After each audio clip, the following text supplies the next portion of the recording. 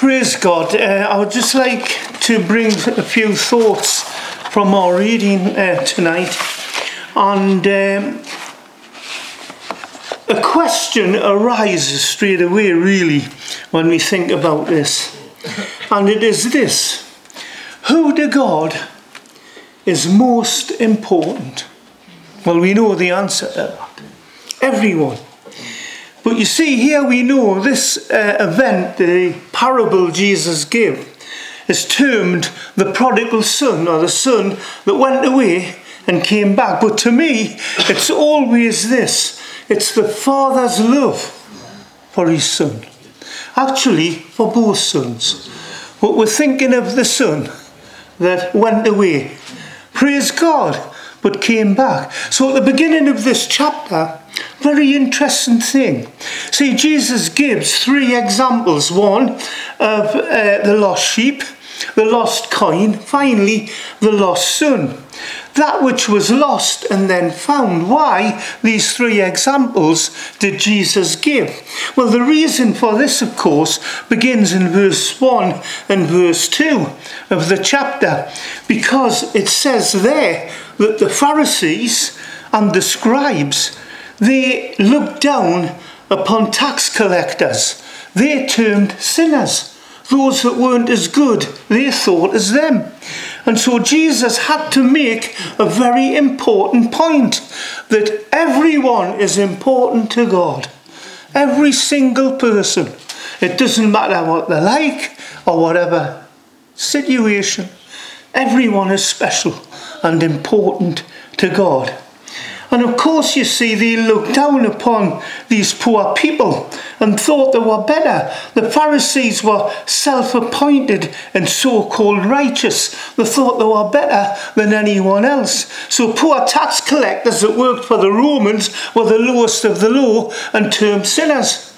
So they wouldn't have anything to do. But one thing about this, it says this: they drew near to Jesus. Why? Because he cared for them when no one else did.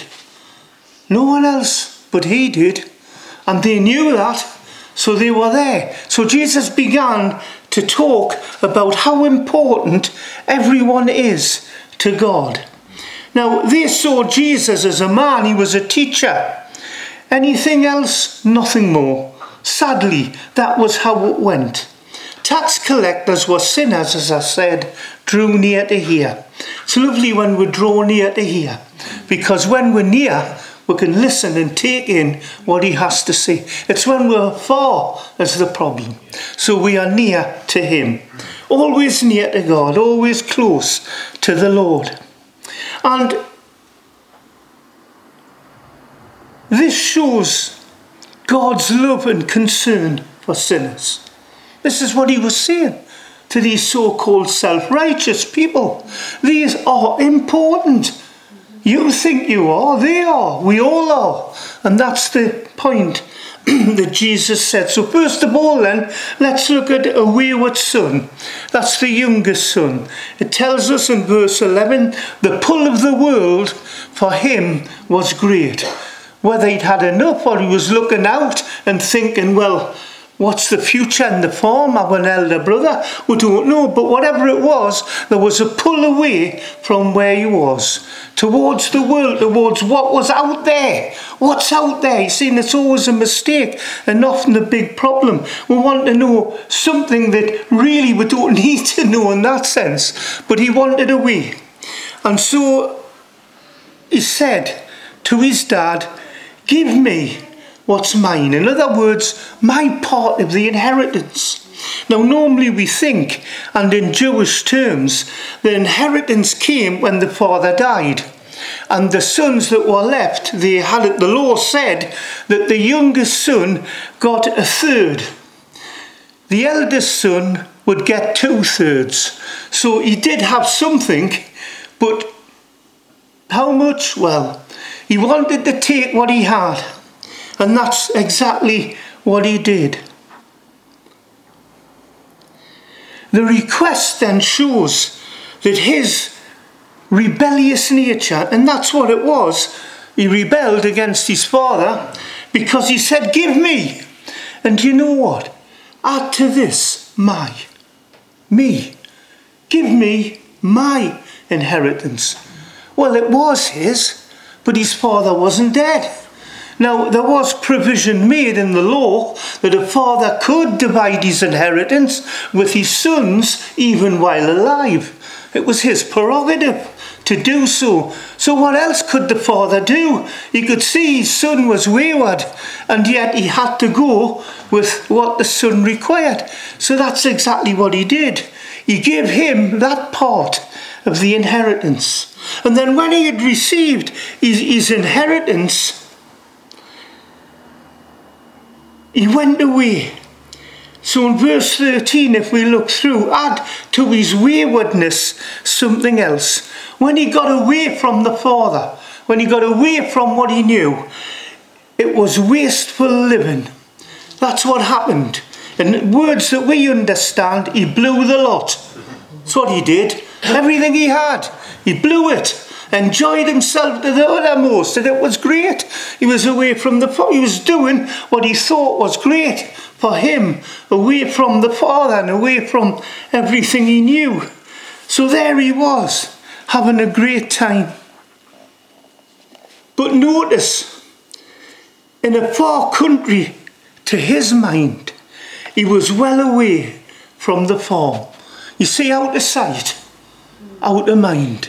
I'm doing what I want to do where the Father's not there. So beware, be careful. Don't do what the Father doesn't want us to do. Right? Remember that. No matter where we are, it's the Father's will that's important. And so there it is, you see. Blew the lot. And of course, what happened? Adversity arose. There was a famine. Didn't expect that. Who did? But it happened. Well, what was he going to do then? There was a famine, and it tells us he was in need. And because he was in need and had nothing, he joined himself to a Gentile farmer. Why do I see a Gentile farmer in the far country? Well, listen, Jesus was talking to Jews. Jesus was talking to certain people that even thought Gentiles were less than them. So it comes back to the same principle. All of us are important to God, irrespective. But here, this son who was a Jew gave himself over to the Gentiles. And of course, you see, what job did he get? To a farmer who raises pigs. Now, to a Jew, he's unclean. So you see, it gets worse for the son. But for the audience, it gets interesting. Because they've got to now think, where's Jesus coming from and where is he going to? What is he actually saying about this situation? You see, it couldn't get worse. He's feeding pigs, and a poor man in his poverty and his state would have fed himself with the pods or the husks or the food that even the pigs eat. So you see, Jesus is actually saying he's desperate. He's in a desperate situation and he needs help. So having got this into the minds of those who are listening, he's then got to bring out some very important truths.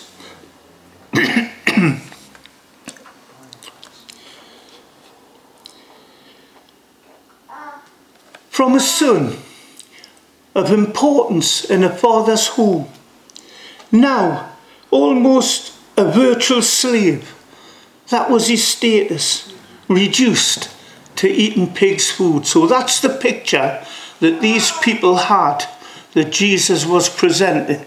He was down and out. That's how we would term it, with nothing. So in that situation, the world, and I wrote this, it's so true. To use again another colloquialism, from the world, you'll get a kick in the teeth because they don't understand scriptural principle things. They need that understanding that we once didn't know, but now know. Why am I saying that? Because you see, this man gave them all he had. Although he enjoyed it, he gave them all he had. and they in return give him nothing. And that's what you get from the world. If you love the Lord and you're a believer and you will get nothing. Well, you see why? We were won from the world when we know the Lord. Don't go back to it. We don't go back to where we once were, because the precious blood of our Saviour, that his death for us, his sacrifice for us, saves us, keeps us. That's how important it is. Now, in spiritual understanding, we know this, that the verses speak of the Father as God and the younger son as a believer, although backsliding and going back into the world. Also remember here the tax collectors. Also remember those who were so-called sinners. And in a sense, that's us all need to be saved. You see, this is what Jesus was saying. Everyone needs to be saved. Therefore, there is always, thank God, for opportunity for all to come to God. There's always opportunity given. We've got to take it. No one is ever out of reach of God. But can it be? His Spirit works in hearts and lives, in minds, and thank God for that. Because when we pray for those we love and those we know who are in difficult, desperate, and maybe far off situations, the Spirit of God is ministering to them in that way that only He can. And if we trust Him, He will do it, because we cannot. Thank God we couldn't, but He can. So that's the encouragement that we get. Now, Jesus said, I have come to seek and to save the lost. They were his exact words. Now, here in verse 17 is a pivotal point. What do I mean by that? Well, it's this, a point of the mind, simply because the power of memory comes into play.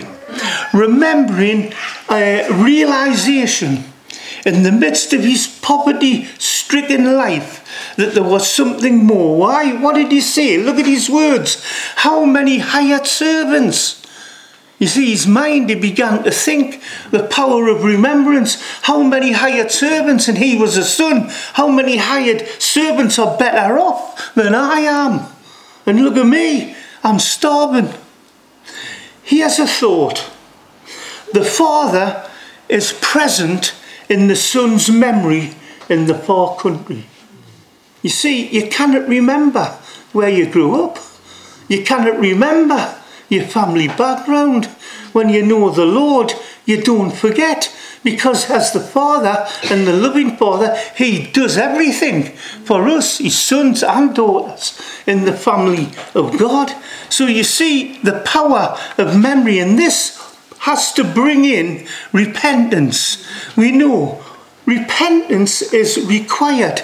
And what is repentance? Well, it's this, a complete turning around. Being truly sorry for the wrongs, the sins that we've committed, and a returning to a right way of living. In other words, it's this, a change of heart and also action. Because you see, the son could have stayed where he was. Nothing would have happened. But until he made the move and until the action came in, he could have stayed there. But he didn't. You see, sin is universal in all humanity. That's why the conscience dictates the symptoms and actions of known sins. We know when we've gone wrong. We know when it's not going right, because our conscience tells us this. How do we know this? Well, we know it's inherent through our first parents. They sinned. Everyone born into the world from them is born in sin. God's word tells us that. Born in sin. How do we know? It's inherent. We're prone to go wrong. Here's an example, if you like. Was there ever a child that said yes before they said no? I don't think so. It's the inherent sin that the natural thing is no. That's why we have teaching. That's why as parents we're responsible to bring them to an understanding of saying yes and also saying yes to God. Because the natural bent of sinners is to be rebellious against God. So there needs to be a complete change. And so this needs to be for everyone, a complete change. Now, add to repentance is choice. Because like I say, he had a choice. He could either stay and starve or go and live. As simple as that. He had to make a choice and then act upon that choice. And we know what he did. Because he said this, and this is the crux. This is the thing. He said, I will. It's the will. It's our will. It's the will of the individual that can put themselves before God. We've got to deal with the will, our will, and seek his will. If his will supersedes our will, we're in the purpose of God. We'll not easily wander off. We'll not easily go away because we're in his purpose, in the Father's purpose. So what he said was it had to come from him. It had to come from within. It couldn't come from anywhere else. So he simply said this, I will arise, he said.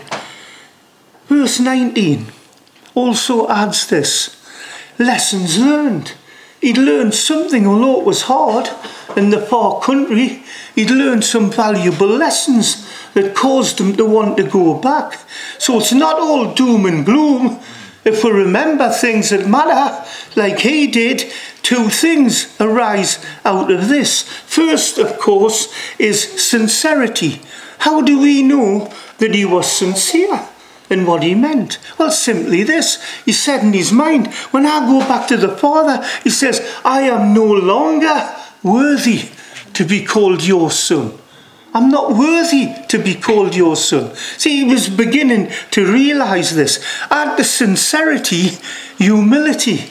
Because following that has to be a humility. There has to be a humbling of oneself before we can ever expect anything from God. So humility is this. What did he say? Make me a hired servant.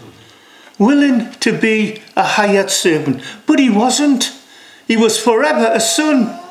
He was always a son. It's just for a moment he forgot that he was a son. Just remember how important never it is. Always remember. Now, the second part is this. We've looked at a wayward son, but now we have to consider the Father's love. Verse 20. The Father's love. And this was what Jesus was wanting to get across to these people, whatever situation they were in. And let's look at the Father's love. Well, it tells us this from verse 20. First of all, the Father. He saw him. It says he saw him afar off, in the distance. Now, I feel that every day he was looking for his son. Why do I think that? Well, I'll tell you. Because if he hadn't been, that might have been the day when he didn't see him. So he made sure there was not a day that he would go out and look for his son, because he expected something more, that his son would come back. And that's what he did. So that's the first thing. He saw him looking. And you know, he had compassion. He had to. It was the Father's heart. He had compassion upon his son. He saw him coming back, and naturally it reached out towards him. It's my son. He's coming back. That's the compassion. And then what did he do? He ran towards him. What does this speak of? Yes, he made the move, but he wanted to get there as quick as he could. He'd missed him. It was too long since he'd been away. You know, and this is so true. We've got to realise how close we need to be to God, to realise how far we could, and thank God never be away. We need to be as close as we can. So this is the Father. He made the move, and then what did he do? He fell on his neck. He embraced him. He cuddled him in, he took a hold of him. See, this is my son. He made sure he wasn't going to move. He made sure he was here. He wasn't going to go anywhere else because he embraced him. That's the emphasis, you see. And we who know family relationships understand what it means, the embrace of someone that loves us, or we love them, and what it means. It's something very personal and something that means so much to the individual, certainly to him. And you see, he then kissed him. The affection in its fullest degree. He kissed him, welcome back, he said. He made it known in every possible sense that he was pleased that his son had come back. Now, verse 21. The son had rehearsed in his mind what he was going to say. So he began to say it. I have sinned against God. He recognised that. And against you. But he never had a chance to ask to be a hired servant. Why? Because the Father was there for him and said, look to his servants. This is what you're going to do for him. Never given the chance to want to be a servant, because he never was. He was always a son. And that to the Father was really important. So if we see here now is the Father's generosity. For the Father said to his servants, and the emphasis is on quickly bring him. The very ones that he was willing to be were now his servants, because they served him, because he's a son. He's a son back into his Father's house. And the generosity of the Father, let's look at it. Said to his servants, bring out the best robe, the best garment that there is, and clothe him with the garment. You know, I guess because of his poverty, because of his state, he could well have come in rags. He couldn't come anywhere else because he had nothing. He was reduced to that. So he came home in rags. But the Father said, bring the robe. And he was clothed with that robe. And we understand and know the significance. This is salvation. The Lord Jesus Christ pays the price for our sins, cancels sin, and gives us new life. Our sin then was like filthy rags. It's exactly like that. But what happens now? In Christ we are now clothed, it says, in the robes of righteousness, you see. Filthy rags gone, clothed with the righteousness in Christ. And that's again a picture of salvation. But it goes on, you see, a ring for his finger. What does that indicate? Well, it indicates a restored relationship.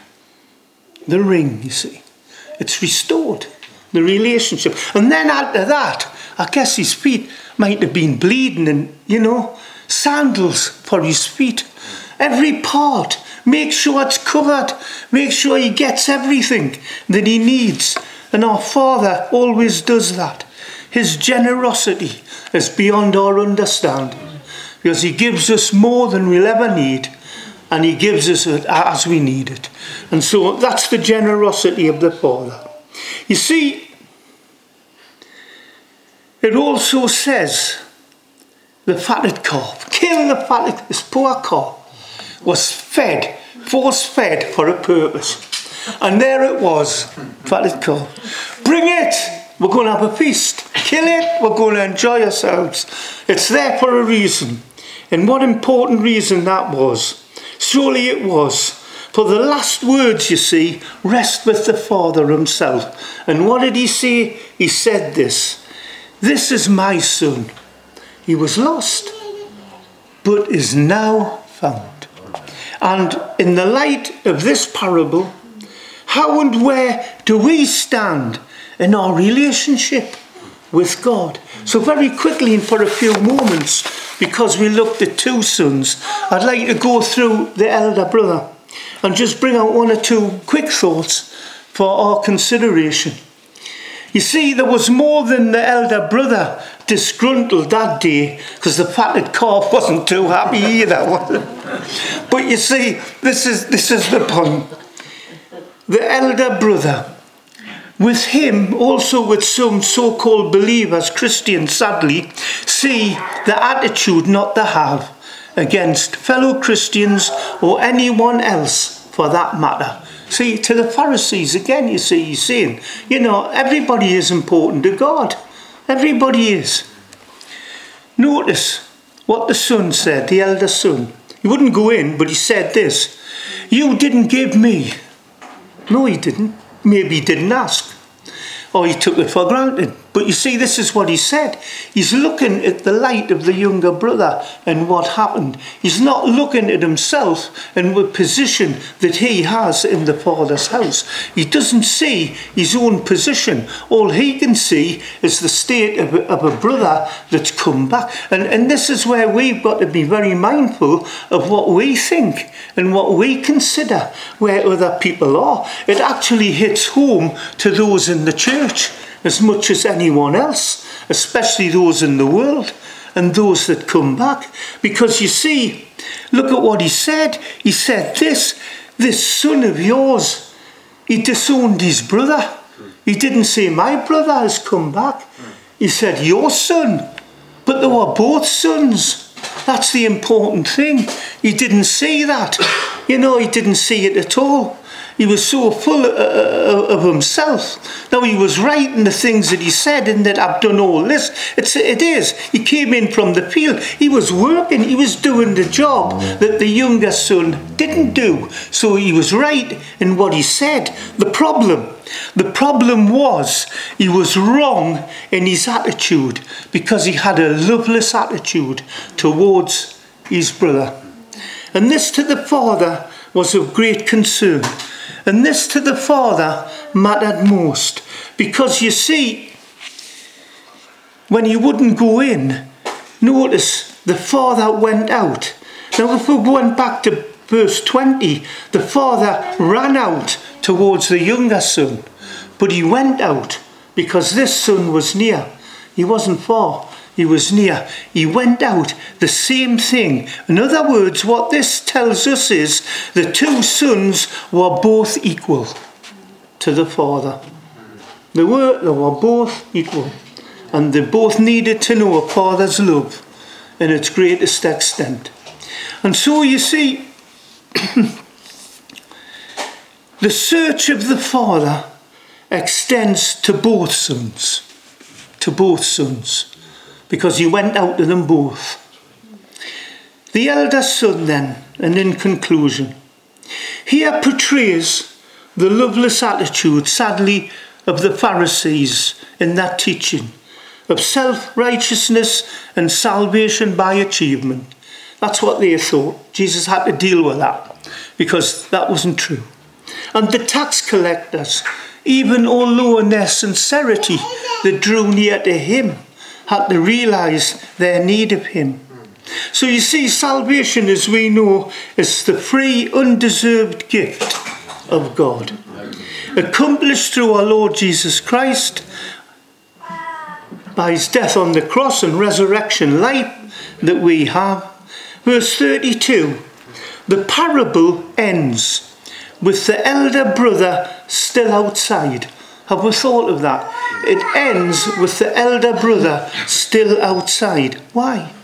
Well, verse 31 is a key. Because you see, the father says, son, remember you're my son. You I have always with me. You're here, realise it. You're here, you're part of the family, But you see, he didn't go in. And it's left open for that reason. How many people don't go in when they ought to? And for us, this is the message of salvation. For all, believe on the Lord Jesus Christ, and we will be saved. Amen.